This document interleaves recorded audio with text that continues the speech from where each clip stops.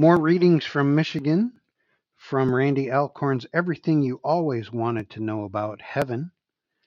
We're still in part 1, The Present Heaven, what the Bible says about where we go first when we die.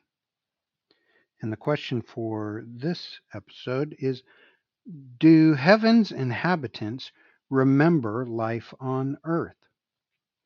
Revelation 6:9-10 says, "The souls of all who had been martyred shouted to the Lord and said, 'O sovereign Lord, holy and true, how long before you judge the people who belong to this world and avenge our blood for what they have done to us?'" The martyrs depicted in Revelation 6 clearly remember at least some of what happened on earth, including that they underwent great suffering. If they remember their martyrdom, there's no reason to think they would forget other aspects of their earthly lives. In fact, we'll all likely remember much more in heaven than we do on earth, and we will probably be able to see how God and angels intervened on our behalf even when we didn't realize it. Memory is a basic element of personality. If we are truly ourselves in heaven, there must be continuity of memory from earth to heaven. Heaven cleanses us but does not revise or extinguish our origins or our history. Undoubtedly, we will remember God's works of grace in our lives that comforted, assured, sustained, and empowered us to live for Him. Luke 16:25 says, "Abraham said to him, 'Son, remember that during your lifetime you had everything you wanted, and Lazarus had nothing. So now he is here being comforted, and you are in anguish.'" Abraham calls upon the rich man in hell to remember his life on earth. Clearly, he is capable of doing so. In fact, the context shows he remembers his brothers and the conditions of their hearts, and he expresses his concern for them. In heaven, those who endured bad things on earth, such as Lazarus, are comforted for them.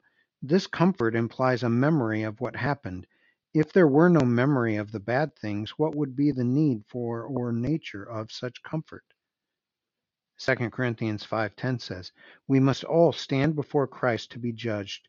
We will each receive whatever we deserve for the good or evil we have done in this earthly body." And Matthew 12:36 says, "I tell you this, you must give an account on Judgment Day for every idle word you speak." After we die, we will give an account of our lives on earth, down to specific actions and words. Certainly, we must remember the things we'll give an account for, because we'll be held accountable for more than we presently remember. Presumably, our memory will be far better than it is now. The afterlife will not erase our memories. Instead, it will enhance them. Revelation 14:13 says, "I heard a voice from heaven saying, 'Write this down. Blessed are those who die in the Lord from now on.' Yes," says the Spirit, "they are blessed indeed, for they will rest from their hard work, for their good deeds follow them." And Matthew 6:19-21 says, "Don't store up treasures here on earth where moths eat them and rust destroys them, and where thieves break in and steal. Store your treasures in heaven, where moths and rust cannot destroy, and thieves do not break in and steal. Wherever your treasure is, there the desires of your heart will also be."